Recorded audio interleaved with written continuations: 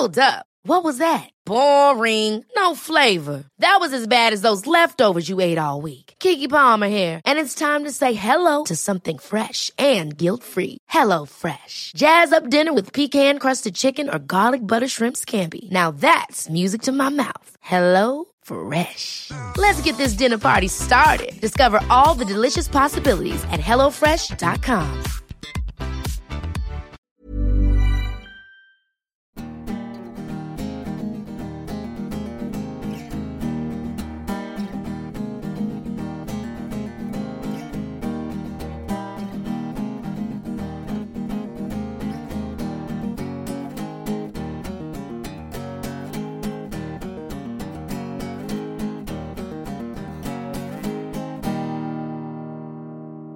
If you only read one article during this summer's World Cup, make it Patrick Jennings' extensive piece on Russian football legend Lev Yashin. The image of the flat-cap goalkeeper will be everywhere this summer as part of the branding for Russia 2018.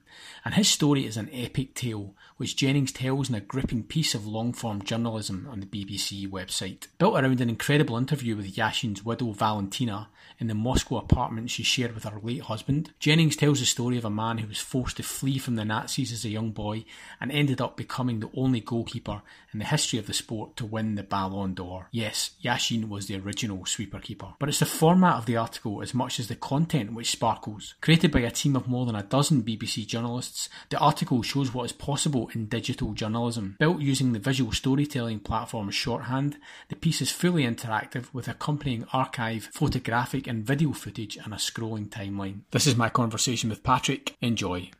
Many call him the greatest goalkeeper of all time, a goalkeeper of legend, that's for sure, known as the Black Spider, the Black Panther, said to have saved over 150 penalties in his career, the only goalkeeper to have won the Ballon d'Or, 1963. And, you know, today he's the World Cup poster. His face is on the poster. He's the one diving towards that ball in this kind of like a almost constructivist inspired Soviet era poster that you see all over town here. There's an enormous painted brick mural of him in the south of the city. He's iconic to this day, and that's for good reason. And I guess his image is particularly iconic because he's very often seen in this kind of all black outfit with this flat cap. His image has become part of kind of football folklore almost. Yeah, I think very much on the folklore on that one. I mean, obviously we're talking about the article that I wrote recently about his life, and for that we went to speak with his widow, Valentina, his wife, of how many years were they married? 36 years. And she told us, you know, the story about the flat cap being stolen off the top of his head after 1960 European, I think it was called the European Championship. The UEFA Nations Cup, which later became the European Championships, which the Soviet Union won. That's their first, you know, major international football trophy. They won the Olympic gold in 56 in Melbourne as well. But, you know, his flat was apparently lifted off his head by a fan and stolen, which he never replaced. So it's kind of one of those things that is still hanging around in the same way that, you know, we associate him with a black top when in fact it was a very dark blue, which maybe, you know, if you look back on the black and white footage of that day, you know, very hard to tell the difference between those two. But yeah, I mean, it's, you know, his achievements and this kind of sense of, I don't know, encompassing something beyond football in his personality as well that has just made him into this iconic figure. Tell us a little bit about, you know, your relationship to the subject, your relationship to this story, to immerse yourself to the degree that you did do in this project. You must have had a real passion for Yashin and his story. I had this great encyclopedia of football when I was a kid that I loved reading about all the legends of the game, stadiums, all of that sort of stuff. I had one of those philosophy football tops. I don't know if you ever saw those. Yeah. With the, you know, the quote about, you know, the joy of seeing Yuri Gagarin flying in space is only superseded by the joy of a good penalty save. Yashin on the back. And with the iconic like CCCP on the sleeve of the Soviet Union. So there was all this kind of this man wrapped up in all this mystery you kind of want to delve into. So obviously years later now we're coming into, you know, when I went to university, I studied French studies and Russian studies. So in that you've got the language and the history and culture literature kind of all wrapped up in one joint dual honours undergraduate degree. But I was always interested in Russian history and culture growing up as well at school before going to university.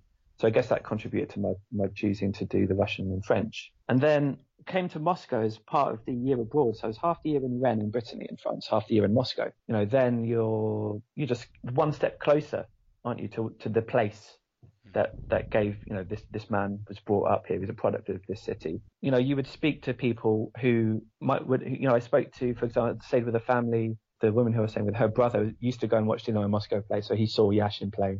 And every time he talked about him, his eyes would kind of could drift off, and he'd be speaking like elegically about how Yashin did this and that. And just there seemed to be a real genuine sense of admiration and fondness for him, which is, I don't know if it's necessarily true of all people who've kind of attained this legendary status, whether or not there is, there seemed to be so much actual hard evidence of, there was a reason for him to have reached this iconic status. So part of the thing the work we were supposed to produce, part of this year abroad thing, was you came back to university. I went to University of Sheffield, so I came back to Sheffield in September, and you had to do like a presentation about a certain subject of your choosing, and I chose Lev Yashin. So I did this thing about, he's remembered to this day, blah, blah, blah. And part of the reason, part of the presentation I did involved translations that I did of his memoirs, of his autobiography that he wrote in 1975, I think it was. So already I had access to all of this information about him, the primary material, prime source of his own words about his own life. So I guess I always had in the back of my mind, I could do something more with this one day soon. And then, moving to BBC, working as a sports journalist, I've been working there since 2015. The Russia World Cup on the horizon, we first started to have thoughts about what can we write in depth about Russia and football in Russia, and it's got to be Yashin. And that was probably, we started to think about that in maybe December 2017, that is, so that's last December. And yeah, I mean, his life is just super interesting, and having lived, so born in 1929, died in 1990, he basically lived pretty much all of the Soviet Union's life. I mean, 1917 revolution, collapse in 1991. So, there's not much either end of it. And obviously he lived through the Second World War. Here it's known as the Great Patriotic War, and it's like the Second World War is for the British national identity as well, extremely important. And the fact that he, at the age of 13, was evacuated from Moscow, ended up involved in the reconstruction of the munitions factory where his dad worked, ended up working there himself at 13. That's just reading his memoirs. It seemed to have a really big impact on the person that he became, and the way that he dedicated himself to his sport after peace came. So there's just lots of interesting facets to his life that you kind of think, if you want to tell a story about a whole country, about 80 years of history or whatever, that's impossible. Like you could do it, but it would be very dry. And just one person's story fitting in there just gives you that license to kind of bring people in closer to a subject that maybe they wouldn't approach ordinarily. And because it's through football, what we found, and the positive reaction to the article, was that you have a lot of people who might not really like football very much, but they really like the story, really found that they were exposed to something new and interesting, which is brilliant. You can't ask for much more than that, really. Absolutely. I think that social and political context was fascinating throughout the article, but I thought it was really interesting that you chose this kind of visual storytelling platform. I think it's called Shorthand. Shorthand gives you the ability to embed different elements of the story within it. So, for example, you can use archive images, you can use contemporary photographs, you can use newspaper cuttings, videos, and you can embed them within the article itself. You also have the scrolling timeline, which I thought was really interesting in terms of laying out how Yashin's story intertwines with the history of the Soviet Union. So it must have been fantastic to have that kind of platform to tell a story of this scope. It's such a big story. It's such a sprawling story. It's so many elements involved in it that you really do need to use as many devices as you can to kind of lift it and tell it in different ways. So like you say, the timeline, our design team and Phil Dawkes, who was involved in production of it. He's really the genius behind all of that, I have to say. I just wrote the words. So all of everything that everybody enjoyed about the visual elements and about the interactive elements and the way that it all knits together so beautifully. I can say that it knits together beautifully without blowing my own trumpet, because it wasn't me. But yeah, I think the timeline especially, it's just such an interesting period in history. I mean, the fact that the glories of the Soviet Union team of that age coincided with, sending the first human in space, landing objects on the moon, Sputnik before all of that, the very first, man-made object to orbit the Earth.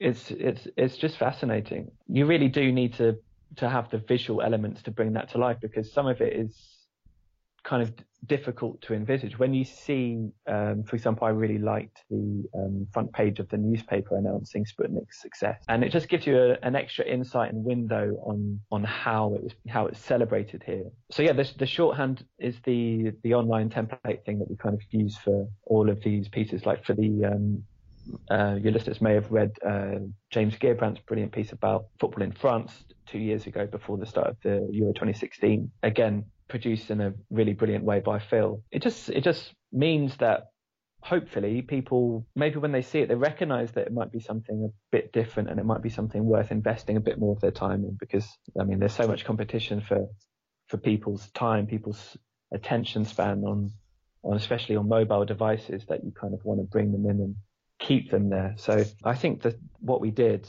it was a fantastic production. How many words is the article in total? I think it's about 4,500 to 5,000. I'm not sure, something like that. That's really interesting, because sometimes with kind of long form journalism, you feel like this is going to be a really serious bit of time you need to put aside to consume this content, but I felt it really had a lovely flow to it, and I think the different elements that you drop in there, they just lift the story so much, and they give you that ability to paint in that bit of context. That what I'm trying to say is, I think it becomes a much more immersive experience, and I don't know if that's the kind of feedback you've got from people that they have found that they just get carried along with the story. I mean, it's certainly the intention. I mean, I think what we thought would be the best way to do that is to have, it's going back to the idea of it being a very human story, I suppose, because, I mean, the fact that we were able to meet with Valentina, who is such an extraordinary woman, and so lovely, so warm, so hospitable, the fact that we were able to meet her in her apartment where she'd lived since 1964 with Lev, it was just the obvious thing to do, to make her the kind of constant presence throughout, and she would be the one who'd sort of lead you by the hand almost. And I really wanted to try and get across the sensation, the feeling, the atmosphere of being in that living room, in that hallway where nothing has changed for years and years and years, where, she still talks about him as if he is alive, flitting between present tense and past tense, depending on the question. It was just a really, really lovely experience. I mean, the whole thing with Valentina was always going to be like the big get of that weekend. So we spent a weekend in Moscow in April gathering material. We went to meet Vasily, his grandson, as well as a few other people. And Valentina was a little bit cautious at first, because we'd spoken plenty of times over the phone, but we hadn't spoken too much about the idea of her being filmed on camera, because BBC TV are producing a short feature film on Lev Yashin as well, which will be broadcast during the World Cup. So she was at first a little bit hesitant about that, but once we got in, I did the old fantastic trick of presents and flowers. So I think I don't know how much of a key it was, but the Marks and Spencer biscuit tin in the shape of a London bus probably was a fairly large contributing factor to it. Odd number of flowers, because, am I right in saying odd number? I think it's the even number of flowers in Russia is traditionally for a funeral. So odd number of flowers. I might have got that the other way around. It's quite dangerous, and then 10 minutes inside, sat down talking about the weather, etc. And she was like, bang, like a switch went. I'll just go and put my earrings on, like change into my fancy top. And she's just a lovely, lovely woman, very, very open and hospitable. And you can just really sense the pride in what her husband achieved as well. And the fact that he was such a modest person despite all the achievements. I think she was so keen to press that point. So I guess like her contribution to it really made it all, and it's her voice that I wanted to have kind of in each section, and the family aspect of it, because it's such a close family. The fact that people read through it all is good. I mean, that was the idea.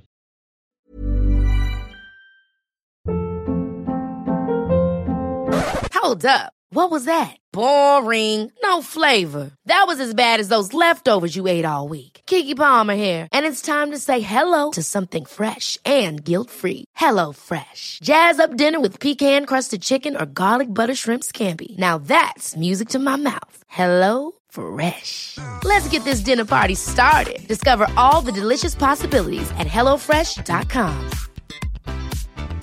I'm Sandra, and I'm just the professional your small business was looking for. But you didn't hire me because you didn't use LinkedIn Jobs. LinkedIn has professionals you can't find anywhere else, including those who aren't actively looking for a new job, but might be open to the perfect role, like me.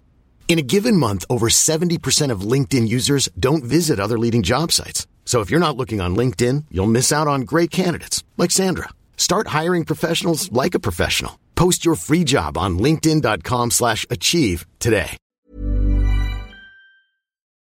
It's really interesting you talking about the access you had to Valentina, and we've been reflecting on the power of archival material and digging out all these old newspaper cuttings and having access to his memoir, which I think is really important as well. But we're always banging on about this, but the importance of access in terms of elevating journalism is so important. And I think it was really powerful that you had this audience with Valentina. There was so many great lines, just your immediate environment you're looking about, you're seeing the apartment, I think, which you mentioned was actually given to them by the state in 1964.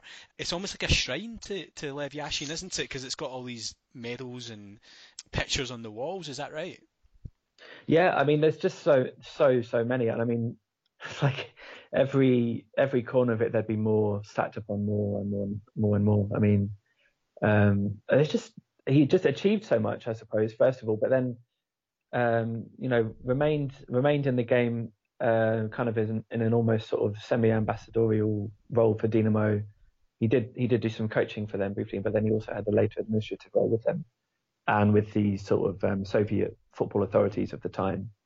So he would, I guess, like, for example, if we take outside the bathroom hanging up, there's just an Ipswich Town pennant from their UEFA Cup win, and we were like, so we asked her, like, where did he get this from, sort of thing. And she just had no idea. We thought maybe like Sir Bobby Robson might have given it to her or them as a present or something. Just loads of things that aren't connected to his own career or own achievements necessarily, but people have sent to him as a gift, as a sign of affection. Loads of plaques everywhere from, like, I think there's one from the Israeli Football Federation. Again, just has no particular links with them that I'm aware of, but would just sort of go on another one on the pile. I mean, it's like what she said about the Ballon d'Or win. Like, they didn't do anything special. It was just another award. But she didn't mean that in a sort of, they weren't taking anything for granted. They just weren't perhaps considering him worthy almost. It was kind of just a modesty that kind of other people react well to. I think, when you have the like iconic pictures between Pele and him, and he didn't speak a word of English, even less so Portuguese, I'd imagine.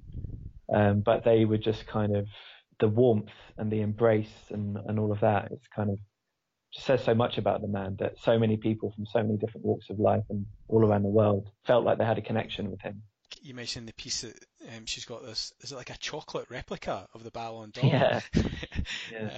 I don't think I'd like to taste that chocolate after so no, long. But it looks a little bit like the grandkids might have had a nibble at some stage, but now it's like it's probably head height for me. I'm about just over 6 foot, so it's right out of reach of the well, now grown grandchildren, but the great grandchildren. Yeah. But yeah, it's just so strange. I mean, I don't know if Lionel Messi's got loads of them in his fridge or.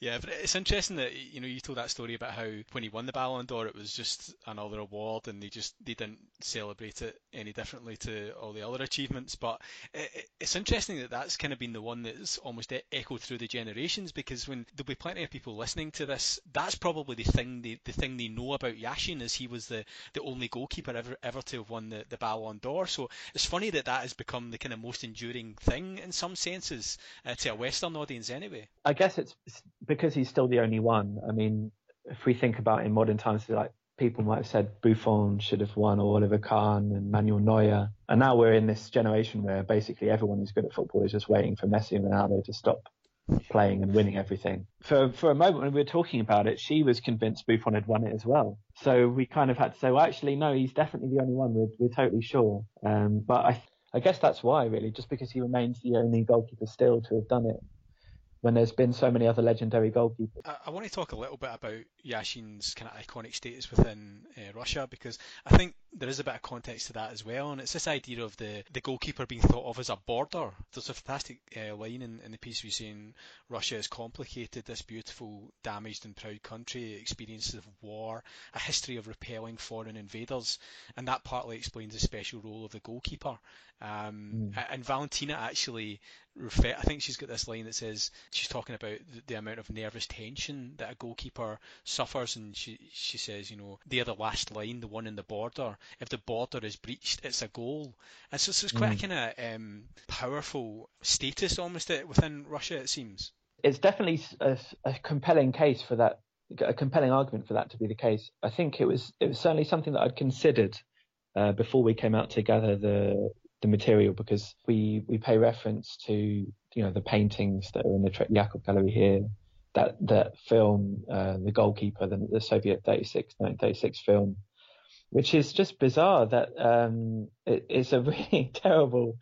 It's supposed to be a comedy. It's not. It's kind of slapstick, but there's the scene at the end where the heroic goalkeeper is keeping out this all black fictional international fascist team.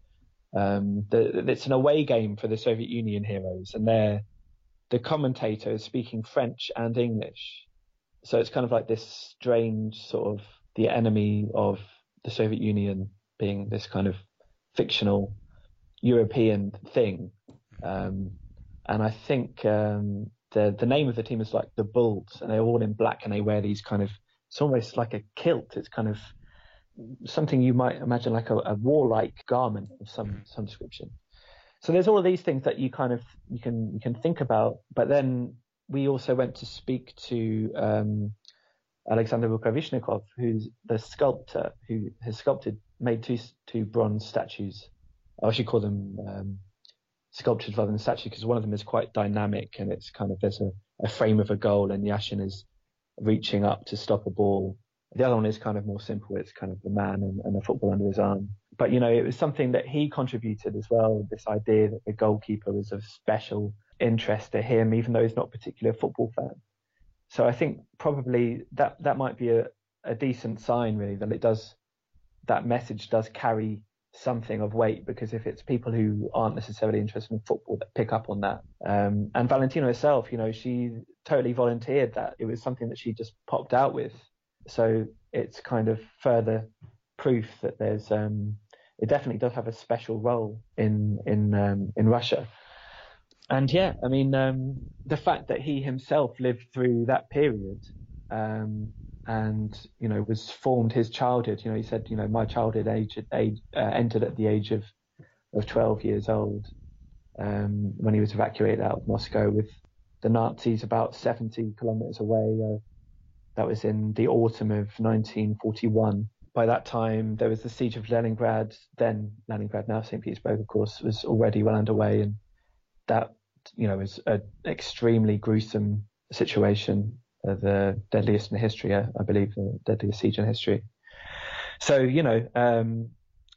it's definitely something that contributes to this idea of the goalkeeper being special, I think. There's the annual Victory Day parades that take place in Moscow on Red Square. The sacrifice that the country made to defend itself in the Great Patriotic War is something that maybe we're not that conscious of in Great Britain, really. The sheer numbers of people who died. Some estimated over 25 million Soviet citizens who died, and compared to about 500,000, I think, in British. And of course they did a similar thing when Napoleon invaded. When Napoleon got in, and then found that he'd kind of overextended himself, and then was repelled back into Paris. The Russians were up to. So it is an interesting place with its own special history and its own kind of, I like to call them, it's like it's convinced of its special truths. It knows that it has this place which is kind of unique in the world.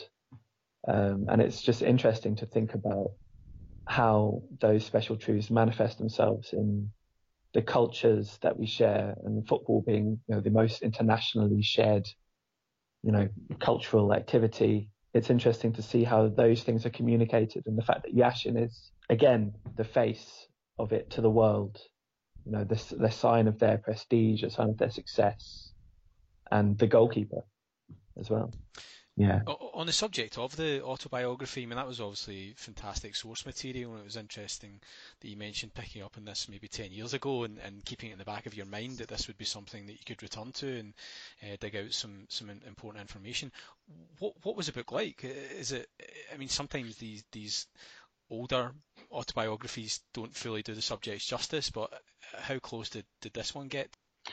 Well, I enjoyed reading it. I mean, there's some very lovely lines in it. I mean, some of it is very detailed description and quite nice use of language.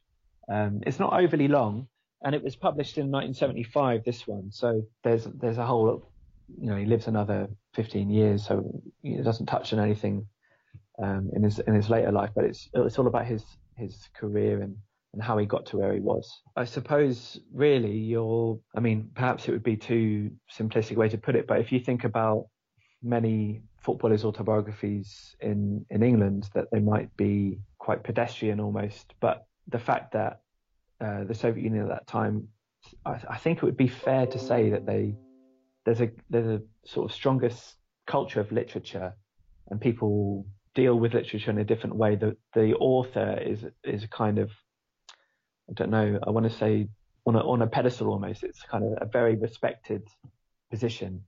So perhaps that might have influenced the kind of language that they use. And it does read, like a piece of literature. Yeah, I mean, it's I believe. I mean, I accessed it from online basically. So the publishing house in 1975 is no longer. When the Soviet Union collapsed, I believe they were bought out by another company that then collapsed, and then this one. I mean, the copyright issues involved in it are kind of crazy. I'm not really sure who owns it exactly, and I don't think it's in print anywhere. You couldn't walk into a bookshop around here and buy the autobiography itself. I mean, there's dozens of biographies, some of them official, some of them not so. But that's kind of interesting actually, that the autobiography itself, I think the only way to get it is online. Obviously, we're on the eve of the World Cup, and I think it's worth reflecting on Yashin's record at major tournaments, because it's such a part of his career and his life story, really. And he starts off with the gold Olympic medal in 1956. Soviet Union lose to Sweden in the quarterfinals in 58.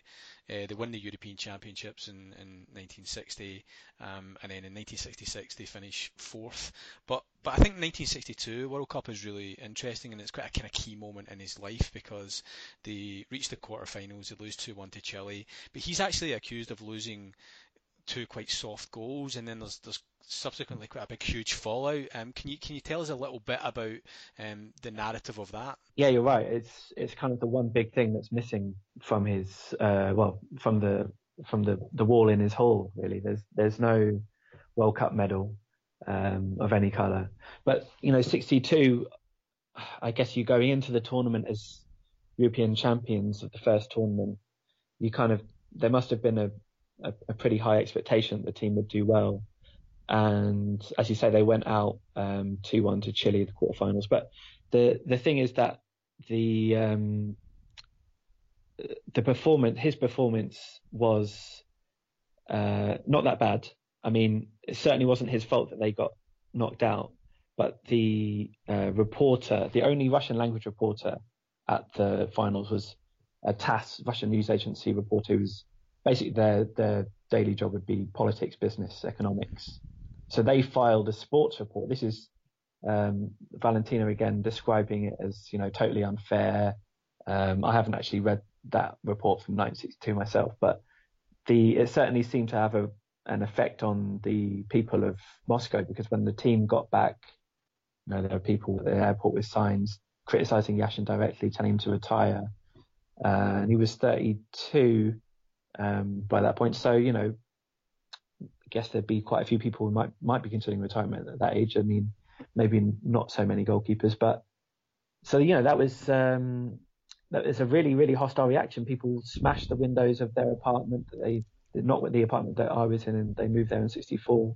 He'd get like hostile messages through the post. Yeah, this is it was something that he really took badly. Like Valentina was saying, that he wanted to retire. He was considering maybe they're right. I wrote down a quote from Valentina. She says, the journalist who reported from the match did not know about sports. His job was to write about South American politics. The report said nothing about how he suffered concussions but carried on. Nothing about the rest of the team, only about Lev. They said he was sleeping and the goals flew in. But it's just really interesting. It made me think about the Champions League final a couple of weeks ago, and obviously Karius makes those terrible errors, and you think how many people have seen that, how many people will be on his back, and the pressure and the problems that will create for him throughout the rest of his life. But then you go back to something that happened 50 years before, and actually it was the dissemination of this one report. It's incredible to think about that this badly qualified reporter files one match report, and it has this huge ripple effect in this guy's life. You think about when the people of Moscow might have been able to actually see some of the match footage. I mean, you're going to wait at least, I don't know how many days to ship it from South America to Moscow. They're very much going to be relying on what's written in the newspaper, aren't they? But, in today's day and age, it's totally different. The other day, I was on Facebook, and Vasily Frolov, Lev's grandson, had shared a video of that 2-1 defeat. And you can see the goals that go in. One of them is an absolute flyer, like a long-range shot that really, maybe Yashin might have saved it because he was Yashin, but no goalkeeper really could be criticised for stopping that.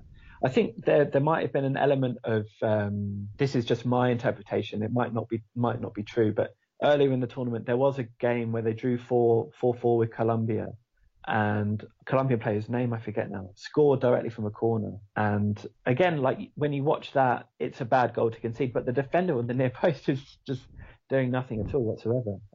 But yeah, the Karius thing, I mean, that's obviously really interesting that it happened. I mean, it's totally accidental, the timing, because we'd written that before the Champions League final took place, but it was just nice in a way for it to kind of have another sense of connection with what people are experiencing now. I think that's quite a helpful way to frame his experience as well. Yeah, absolutely. I think it was a fantastic bouncing back from adversity, if you like, because then the story moves on to October 1963, where he plays for the rest of the world against England at Wembley, and suddenly he plays 45 minutes, and suddenly his performance in this game and the reports back in the Soviet Union seem to kind of turn things around for him again. Public opinion starts to flow in back in his direction again. Yeah, absolutely. I mean, I think after 1962, the Soviet season was still going on, domestic season was still going on.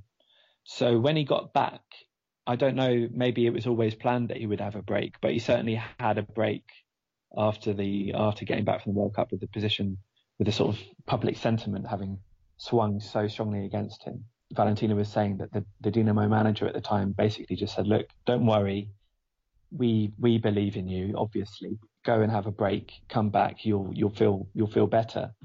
So I think Yashin went down to the south of the Soviet Union, not sure where exactly, but he always loved fishing, probably involved fishing, perhaps maybe if we get into autumn time, a bit of mushroom picking, which is another hugely popular activity in Russia today. So, he came back from this break for the next season refreshed, ready to go again. But at the beginning of the season, at least, it was judged that it would be unwise to play him in the home matches. So for the beginning, he just played away games. So imagine if you've got your number one keeper, who's like the best goalkeeper of all time. Well, obviously at that stage, we're not really sure of that. But best goalkeeper in the world, let's say, and you can only play him, away from, say if you're Liverpool, away from, you can only play him at St Mary's or whatever. It's just bizarre. So I think they recounted this story about how he played his first game in Tbilisi against Dinamo Tbilisi in Georgia, present day Georgia, and there was reaction from the public, but it was a jokey, jovial kind of reaction, and it seemed to be that sort of like became the point at which they thought, well, perhaps we just keep going, we keep getting clean sheets, keep winning, and people will start to get back on side. And so it proved. I mean, that 1963 season was when I think he conceded, I forget now, it's about 7 goals in 27 games, I think it was, that he played in. And that's a pretty good record. They won the league, always helpful. And then invited to play at the 100th anniversary match at Wembley against the England side, captained by Jimmy Armfield. What more proof do you want of him being the best goalkeeper in the world? I mean, the manager of that World 11 was the Chile manager in the 60 World Cup. So as Valentino was very keen to point out, further proof of, he wasn't really at fault in Chile if the Chile manager still thinks he's good. Yeah, absolutely. And then, of course, in December '63, he picks up the Ballon d'Or, and there's a quote from France Football magazine saying he revolutionised the role of goalkeeper like no other before him by always being ready to act as an extra defender, starting dangerous counter-attacks with the positioning and quick throws. So that's the kind of ultimate recognition of his talent, maybe 18 months after the lowest point of his career. I just want to ask you finally, Patrick, about the credits at the end of the article, because I really encourage people to seek this article out and to experience it, all the elements of it, because it's really quite epic in its scale. But there's actually, at the end of the article, there's a team of 12 that you reference, from you as the author through to online producer, editor, sub-editor, designer, fixer, web developers. So this was obviously a really big team effort in pulling all these elements together. Oh, definitely. I mean, there's probably even more people who aren't mentioned there, to be honest with you. I mean, I only wrote the words, and there's a lot that goes into it that helps help take it to this next level of interaction and involvement, and just the idea that it's something special. It's great to have been given the opportunity to do it, because it's something that does require a lot of time and a lot of effort to go into it. But I guess when you see the final product and you see people's reaction to it, and you see that it's in some very, very small way had a positive effect, then it makes it all worthwhile. And I'm sure everyone who is involved in it would agree with that.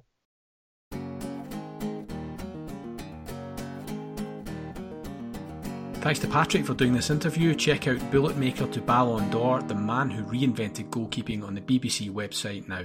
Subscribe now on iTunes and listen to the rest of our World Cup series and all of the first season of Between the Lines, featuring interviews with Simon Cooper, David Winner, Rory Smith and more. Follow us at Backpage Press on Twitter and sign up to our mailing list at backpagepress.co.uk to get these episodes sent directly to your inbox.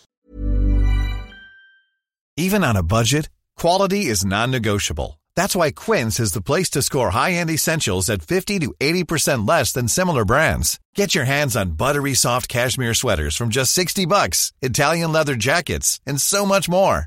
And the best part about Quince, they exclusively partner with factories committed to safe, ethical, and responsible manufacturing. Elevate your style without the elevated price tag with Quince. Go to quince.com/upgrade for free shipping and 365-day returns.